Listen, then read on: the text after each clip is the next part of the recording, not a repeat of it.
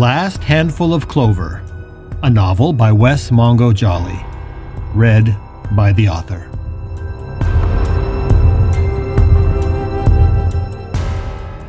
Book 1, The Hereafter.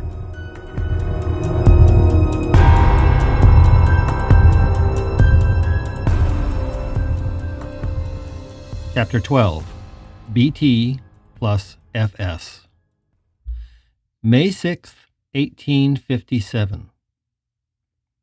Halfway across what is now the state of Wyoming, if you are traveling east or west on Route 220, is a 130-foot high and nearly 2,000-foot-long mound of prime American granite. Geologically known as a pluton, this 50-million-year-old artifact is composed of igneous rock that cooled deep within the earth and emerged like a gray bubble over the millennia. It is known as Independence Rock. In 1857, the state of Wyoming was still several decades in the future. This was Nebraska territory that year, at least until you crossed the Continental Divide. Thousands of pioneers passed Independence Rock on their way west, and seeing it arise from the featureless plains was an important milestone on their journey. And as humans do, those who pass by like to leave their marks. 2/3 of the way up the rounded summit of the stone, in a place you can't easily get to if you have a fear of heights or lack the climbing acumen of a monkey, is an inscription. It's one of hundreds or perhaps thousands that cover Independence Rock. This particular inscription was carved in the late spring of 1857 by a 15-year-old boy, just 8 days before he died.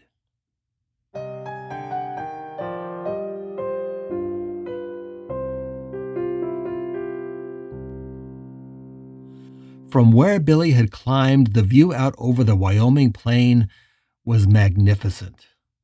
They called this the Sweetwater Valley, and it meant that they were nearing South Pass and the Continental Divide. His father had told him that South Pass meant it would be just a matter of a week before they entered the Salt Lake Valley. It had been a long and tedious journey from Iowa, and although they wouldn't be staying in Salt Lake City, he knew the Mormon stronghold would mean a few days' rest, and the last chance he'd have at seeing some civilization before his parents packed up their wagon and they headed to California.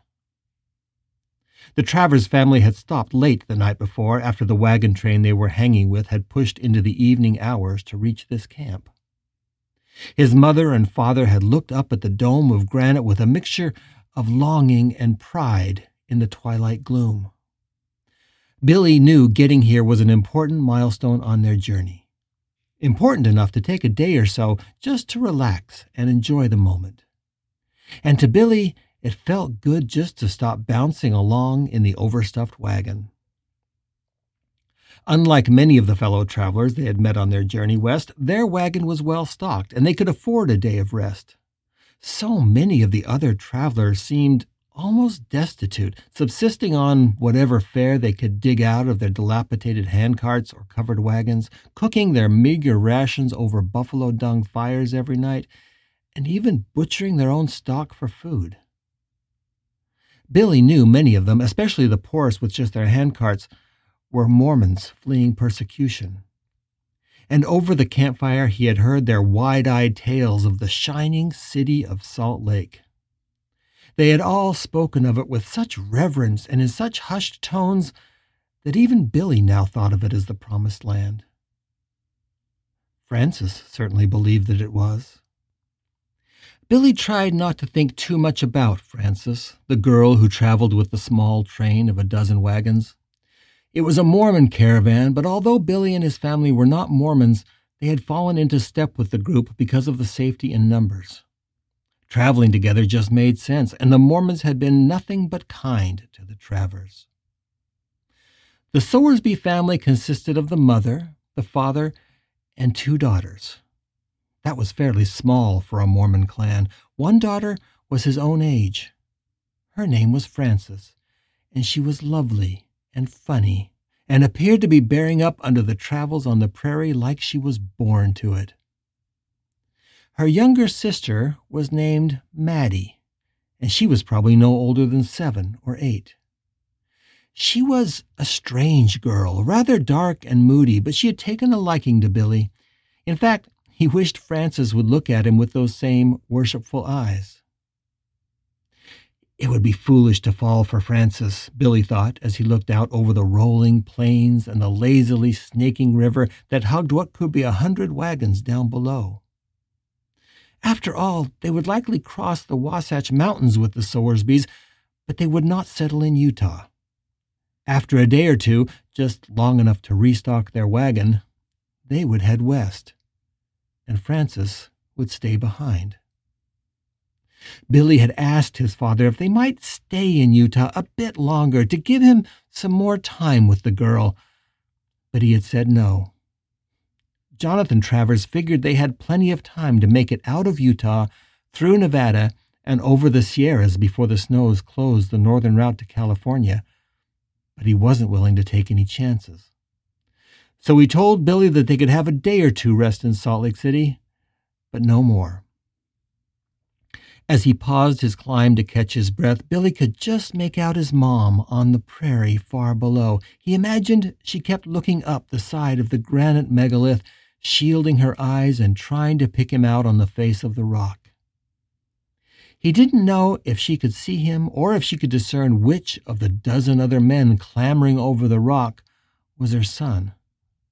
But knowing his mom, she'd keep watch until he was safely back in camp. As he climbed, he marveled at the names and dates scrawled from one end of the granite edifice to the other.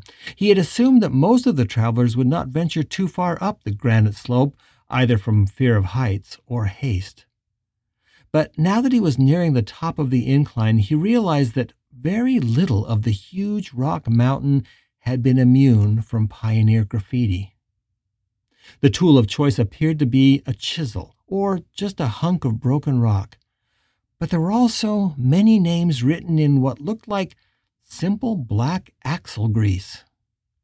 He had found one sheltered cave with a half-dozen such grease inscriptions. Obviously, the artist hoped the cave would shelter the names and dates from the weather.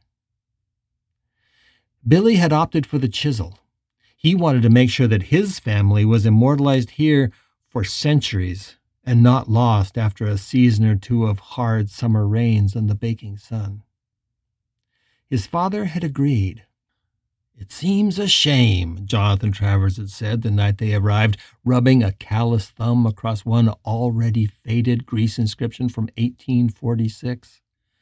"I mean, it's a shame that they couldn't take the time to make their marks proper.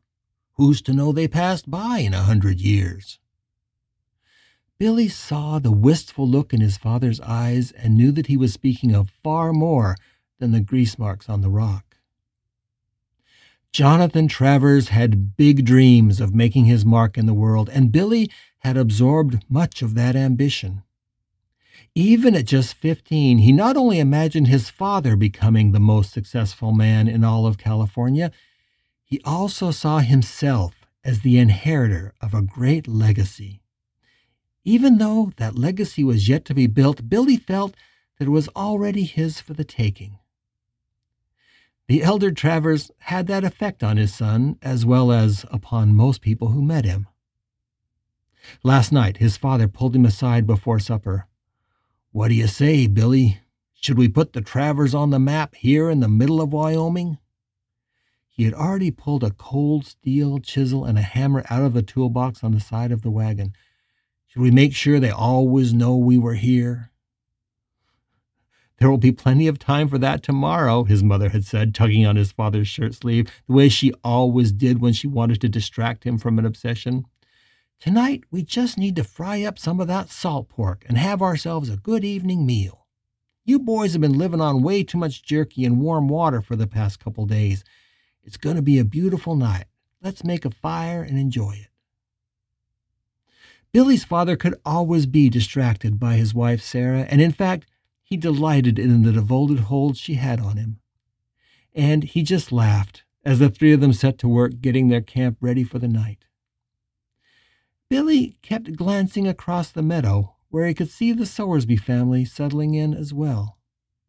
From time to time, he'd catch Frances's eye, and she would smile at him across the sagebrush and grass. She looked even lovelier by the light of a fire than she did in the daylight. The next morning, when Billy woke up, he found the hammer and chisel arranged neatly next to his pillow, and he slid them into his back pocket with a conspiratorial smile. The tools felt like a pact between him and his father, like an invitation to conquer the world with him, to leave their marks together on this sprawling and beautiful country. Before his parents were even awake, Billy headed up the side of Independence Rock. The climb had been trickier than he had expected, but had always been sure-footed and nimble, and without his mother there to urge caution, he took some risks in the climb he otherwise wouldn't have dared. Exhausted now by the climb, he collapsed onto a rocky outcrop that made a natural seat and allowed himself a moment to look out over the landscape. From his higher vantage point, he now had some trouble picking out their wagon amongst all the others, and from this altitude he could now see that white-covered wagons filled the prairie, and the sky was hazy with smoldering dung and sagebrush fires. Billy could count no less than 100 campfires now, and double that number of wagons. The well-worn trail disappeared into the west, and already this morning wagons were departing, the dust rising from their wheels and hooves in a cloud that drifted gently south. From here, they looked like ants climbing up the trunk of a fallen tree. Spreading his hands on the granite, now warming in the morning sunshine, he turned his face toward the blue sky and thought of how the West was everything he had hoped it would be. It was huge and boundless, and it filled him with a deep joy that was hard to describe. Their life in Iowa had been tame by comparison. It had been simple, his father raising and slaughtering hogs for other families in Cedar Rapids, and his mother sewing dresses she sold in the general store. He had never wanted for anything, and yet he was deeply bored and often dreamed of crossing over the horizon, any horizon. Perhaps he had inherited this wanderlust from his father, who also never seemed content with just standing still. It was a rare quality in a town where everyone seemed pretty content to stay put. But here, on the edge of a barely explored wilderness, he sensed the same wanderlust, anticipation, and joy in every traveler he encountered. Even the poorest ones seemed intoxicated by the adventure and the romance of westward travel, and he felt a kinship bonding him to these nomads that he had never felt before. Watching the departing wagons, he realized it was all like a scene out of some adventure story. It was hard to absorb the fact that he was actually living it. Huge billowing clouds piled high into the sky like mountain-sized heaps of unwashed cotton. The air was crisp and clean in the May sunshine, and the Sweetwater Valley pulled away from him on all sides like an endless rolling carpet of sagebrush and scrub oak. After days of relentlessly flat terrain, now he could see the rough outcroppings and the beginnings of mountain ranges rising both to the north and the south. He strained his eyes, but he knew they were still too far away to see the Wasatch Range or even the Wind Rivers to the northwest. So maybe it was just an illusion or an instinct that made the trail west look like a gateway into his new life. "I'm going to California," he mused, watching a hawk circle in the brilliant blue sky. "My family is going to become rich and maybe even famous. And then, just maybe, if she'll have me, I'll come back to Salt Lake City in a few years and find Frances Sowersby and make her Mrs. Billy Travers." He pictured her face in a few years, perhaps when she was 18 or 19 years old, and the look of shock she'd have when he showed up at her door. "Billy Travers," she'd say as she leapt into his arms. "I heard all about how your family became rich in California. I never dreamed you'd come back to find me." He shook himself out of his daydreams, but he didn't want to shake away the warm glow of them. He had a job to do, and he wanted to do his dad proud. Just above him was a sharp-cut ledge. Getting to it took some climbing and some upper body strength, but he finally pulled himself over the edge and sprawled at the base of 10 feet of shiny, smooth granite. He had found the perfect spot, and his exertions had been worth the effort. The mottled surface was unmarked by either chisel or axle grease. Within an hour, he had chipped out his name, the date, and the names of his parents. By the time he finished, it was nearly noon, and the warm, early summer sun had been beating on him for the better part of 2 hours. Taking a step back, the inscription looked precise and clean, but it was missing something. Billy Travers, May 6th, 1857. Mom, Sarah. Dad, Jonathan. He moved back to the inscription and added another line, Bt+Fs. He ran his finger over it and then said the names aloud, Billy Travers and Francis Sowersby. Then a pause as he tried out a new name, Francis Travers. He thought of carving the new name of his imagined wife on the stone, but stopped. That would be too much. That would tempt fate. Happy with his work, he took another 15 minutes to carve a thick box around the inscription, as if sealing it off from the elements and telling future travelers that this spot was not to be violated. He slid the chisel into his back pocket and leaned back to admire his work. Yes, this would do. This would be a monument that would stand the test of time. These words would be here long after he was gone. Carving this inscription was just another affirmation that Billy would soon make the world his. And when he had to leave this world, he could be sure that he'd never be forgotten, that the world would be forever changed by him being in it. Suddenly hungry, Billy retrieved the chunk of jerky that he'd stuffed into his pocket. He gnawed it lazily, admiring his handiwork for the few minutes that the jerky held out. Then he knew it was time for him to head back. His mother was probably nervous as a long-tailed cat in a room full of rocking chairs, and he could already hear her berating his father for giving him the damn fool idea. But this was the kind of trouble he and his father got into often, and despite her frustration, his mother had long ago decided it was better to herd the Travers men than it was to corral them. The noon sun was catching the Sweetwater River as he descended, reflecting yellow shards of sunlight onto Independence Rock. Old oxbows of the river had been cut off and healed into either green crescents or brown sandbars with a scattering of tenacious sagebrush. He watched as what looked like a fox, or perhaps a coyote, crossed one bend of the river and then doubled back to cross it again. He felt a kinship with the animal, since his family had been crossing and recrossing the Sweetwater and Platte rivers several times a day for the past 2 weeks, depending on the vagaries of the Oregon Trail. He longed to get down from the rock and take a dip in the river. Once they got to Nevada territory, they wouldn't have much chance to find a river to jump into if the stories they'd heard were true. As he made his way down the dome, the slope got smoother and steeper, but his heavy boots kept him firmly on the face of the rock, like a sure-footed mountain goat. And in no time at all, he was on the ground. Even before he was back at the camp, he could smell the eggs frying in pork fat, and he knew his mother had started his breakfast as soon as she had spotted him coming down from the rock. They welcomed him back with little conversation, but he could tell his father had a proud glint in his eye. Without a word, the two of them had been co-conspirators in making their mark on the mountain. Just a glance was all that was necessary, and they both smiled. Someday, maybe his father would ask him what he'd carved. Until then, he was content to keep it as a private secret. Billy handed back the tools. His father brushed the dust off the point and slipped both back into the heavy toolbox in the back of the wagon.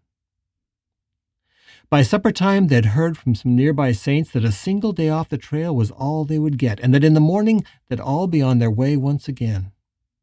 Billy expected to be disappointed, but somehow the climb up Independence Rock had made him nothing but more eager to see the other side of South Pass. That night, Billy's father sat down next to the fire where Billy would spend the night wrapped in his bedroll. "Ready to be back on the trail tomorrow, Bud?" "Yes, sir. Sooner the better. We could be in Salt Lake City by the end of the month if we keep moving." "It's going to be quite a place, I think." "Salt Lake City? Have you ever seen it?" "No, but Brigham Young and his flock have certainly caused a stir, and the outposts they've established from here all the way to California are pretty impressive. This country owes a big debt to the Mormons, even if they don't get a lot of respect." "They've got a lot of pretty girls." Jonathan Travers laughed. "Yes, they do indeed. I thought you'd noticed. Lots of men with their young wives, lots of daughters, too, and the girls all seem to be the ones pushing the handcarts. I swear, they work harder on the trail than the men do by a yard." His father put a hand on his shoulder. "Son, I know you like that Sowersby girl, and she's lovely. But, Billy, keep your head. I'm not going to tell you to stop talking to her, mostly because I think it probably wouldn't do any good. But just remember, the Mormons got plenty of reason to be suspicious of folks that ain't their own. They're kind letting us travel with them, but just treat them like sleeping rattlers. Give them a wide berth and don't do anything to upset them." "Yes, sir," Billy said, although he had a hard time understanding his father's caution. The Mormons all seemed really nice to him. Then Billy surprised himself by asking, "Pop, have you ever thought about staying in Salt Lake City? Couldn't we do okay there too? Do we have to go all the way to California?" Jonathan Travers leaned back, looking at his son down his nose in a way that made Billy feel like he was some new species of newt that his father had never seen. "You really are taken with that Sowersby girl, aren't you?" Embarrassed, Billy looked down. His father continued, "What happened to that girl from Cedar Rapids? What was her name? Tilda?" "No, sir, it was Tilly." His father ruffled his hair. "You're gonna be a heartbreaker, Billy. Off one girl on to the next so quick." "I didn't think you knew about Tilly," Billy stammered. "Well, you didn't hide it particularly well. Boys usually don't. Remember, I was a boy once. I know the signs. In fact, I was gobsmacked that you didn't put up a fuss when we decided to go to California." His father surprised him. Tilly was an older girl in Billy's schoolroom that he had been especially fond of. He hadn't thought that anybody knew, especially Tilly herself, but obviously his father had seen something. And indeed, when his father announced they would go to California, he had almost raised a voice to protest, thinking that he hadn't even told Tilly how he felt about her. Perhaps she'd want to go with them, or perhaps they could write, or maybe she would eventually find her way to California on her own to join him. Billy spun out more than one lifetime of romantic fantasies and mourning regrets the evening after the announcement of his father's plan, but by the next morning he had set them all free on the wind. There was no girl that could hold a candle to the prospect of a lifetime of adventure in a new and uncharted part of this vast continent, and although he longingly thought of Tilly and her long dark hair and the swelling of her chest, which had just occurred this year, he was wise enough to know that sometimes you have to let a thing go to have something better. By the morning he was resolved and happy, and had believed until now that his father never knew of his momentary lapse of confidence. He promised himself he'd never second-guess his father again. He wished he could confide more to his father, but he wouldn't have any idea how to put his thoughts into words. He wanted to tell his father that there was a change happening in him that sometimes felt glorious and other times felt like torture. There was a longing deep inside him, and his mind had been filled for the better part of a year now, not only with Tilly and then Frances, but with girls in general. Images of every girl he had known from school played across his eyes at night, and when they passed a girl pushing a handcart and she looked up enough to smile at him, his heart always leapt a little. And late at night, while his parents slept in the wagon and he laid out under the stars, he found his hands exploring his own body and thinking of those girls, their faces, and more. He closed his mouth. There was no way he could tell all this to his father. It was just something men never talked about. He especially couldn't tell him that ever since glimpsing Frances Sowersby the day their wagon joined up with the Mormon band, it was her he thought of while lying awake next to the campfire late at night. Sometimes he dreamed of just sitting next to her by a stream, on a blanket, sharing a meal. Those dreams always ended with touching her, reaching a hand up under the folds of her long dresses, unbuttoning the high collar around her throat to reveal the pink skin beneath. He imagined his gentle fingers on her pale, white chest and traveling up her creamy thigh. Afterward, he would wipe his hands on the rough blanket or rub them with trail dust to take away the scent. And then it was her face that he thought of as he finally drifted to sleep. He tried to get the conversation back on a less precarious footing. But, Dad, what about Salt Lake? You said you wanted to farm. Couldn't we farm in Salt Lake City as easily as California? Jonathan Travers was quiet for a moment, and then he put an arm around his son. Billy, what's on the mind of most of the people we pass here? Not the Mormons. I mean, most of the other wagon trains we pass, or more often, who pass us. You've listened in on a lot of conversations around a lot of campfires this spring. What are they all after, other than the Mormons? Billy didn't have to think long. Gold, he said. That's right, gold. But have you ever heard me talk about gold? Have you ever heard me talk about digging in the ground? No, sir. Damn right, son. I have no intention of digging in the damn ground like a marmot, but I do intend to get my hands on some of that gold. He just looked at his dad blankly. Billy, the real gold to be made isn't going to be from digging in the ground for it.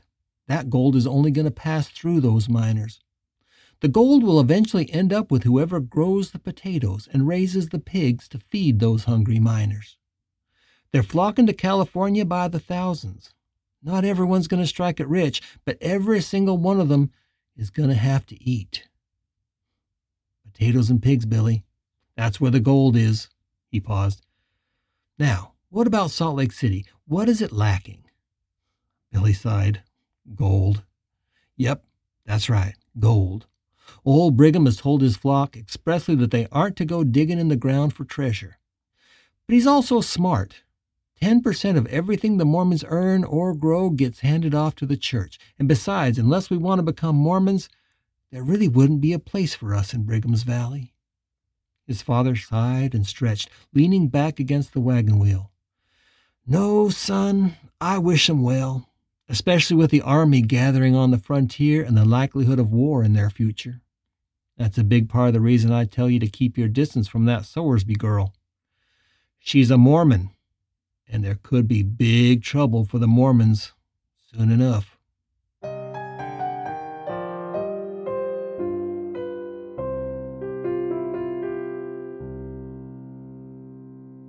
After dinner, Billy took some of his family's precious fried pork over to share with Frances.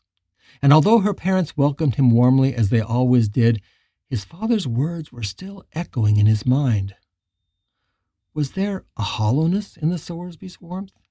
Did they see him as they did any non-Mormon, as a potential enemy? It was impossible to tell. But Frances, for her part, seemed happy to see him. She sat with him next to the family's fire and took the salt pork shyly and with gratitude.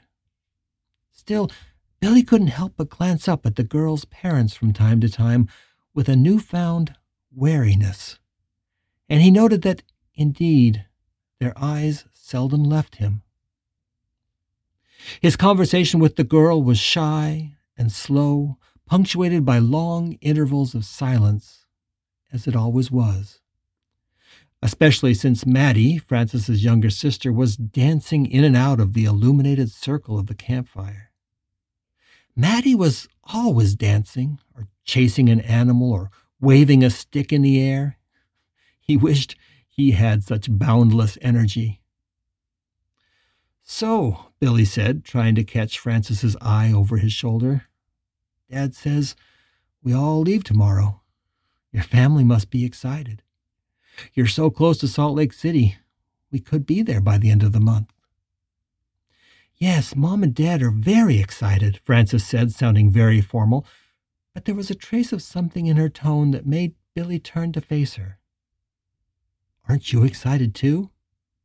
"Oh, yes, I most certainly am. It's just that I really don't know what to expect. Salt Lake is such a big city.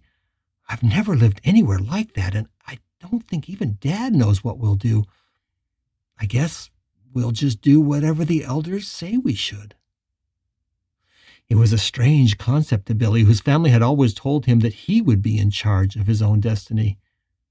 "You have to do what they tell you?" "Yes, and go where they tell us. We hear that a lot of new families are being sent to farm and live in the desert. I guess the prophet wants us to expand the settlements further from the city itself, but it sounds so lonely." Suddenly, Maddie plopped herself down between them and leaned against Billy, tapping the ground in front of her with a long and twisted hunk of sagewood. He couldn't tell where she had come from, but he knew she had been listening to their conversation. She almost always did whenever he came to visit Frances. Billy looked down at the little girl, and she looked up into his face with a look that he always found both sweet and somewhat disconcerting. He somehow felt that Maddie knew more than she let on, and that she was watching everything intently, especially the courtship between him and Frances. Perhaps she had a schoolgirl crush on him, but at just 8 years old, he wasn't sure she should even know what a crush was. In any case, she was fascinated by Billy and would never stray far from him and Frances. "What do you think, Princess?" he asked, looking down at the little girl. Billy felt a connection to Maddie that was strange but strong. There was something otherworldly and even wild about her he didn't understand, but she also drew him in. He sometimes thought she knew everything about what he was thinking and feeling about his sister. Mostly to impress Frances, though, he had been kind to her and had taken to calling her Princess, which she loved. It was one of the few ways he'd been able to coax a smile out of the overly serious little girl. "I don't care," Maddie said, shrugging her shoulders.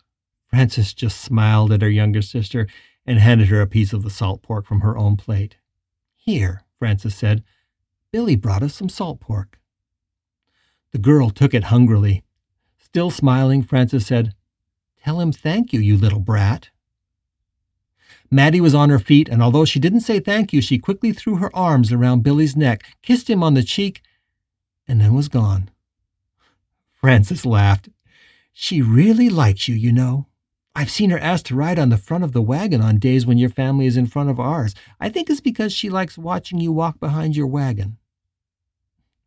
Billy was embarrassed because he knew he had often asked his own parents for the same privilege on days when it was the Sowersby wagon in front. Frances would usually ride on the back of the open wagon gate, her black shoes and long white dress gathering the dust of the trail as they bounced along. It was a lovely vision. As he sat eating salt pork with Frances, he caught himself thinking, "I just wish I could stay in Utah forever. I would even become a Mormon if Frances would have me." The thought seemed forbidden, and so he pushed it out of his mind. His parents would never allow it.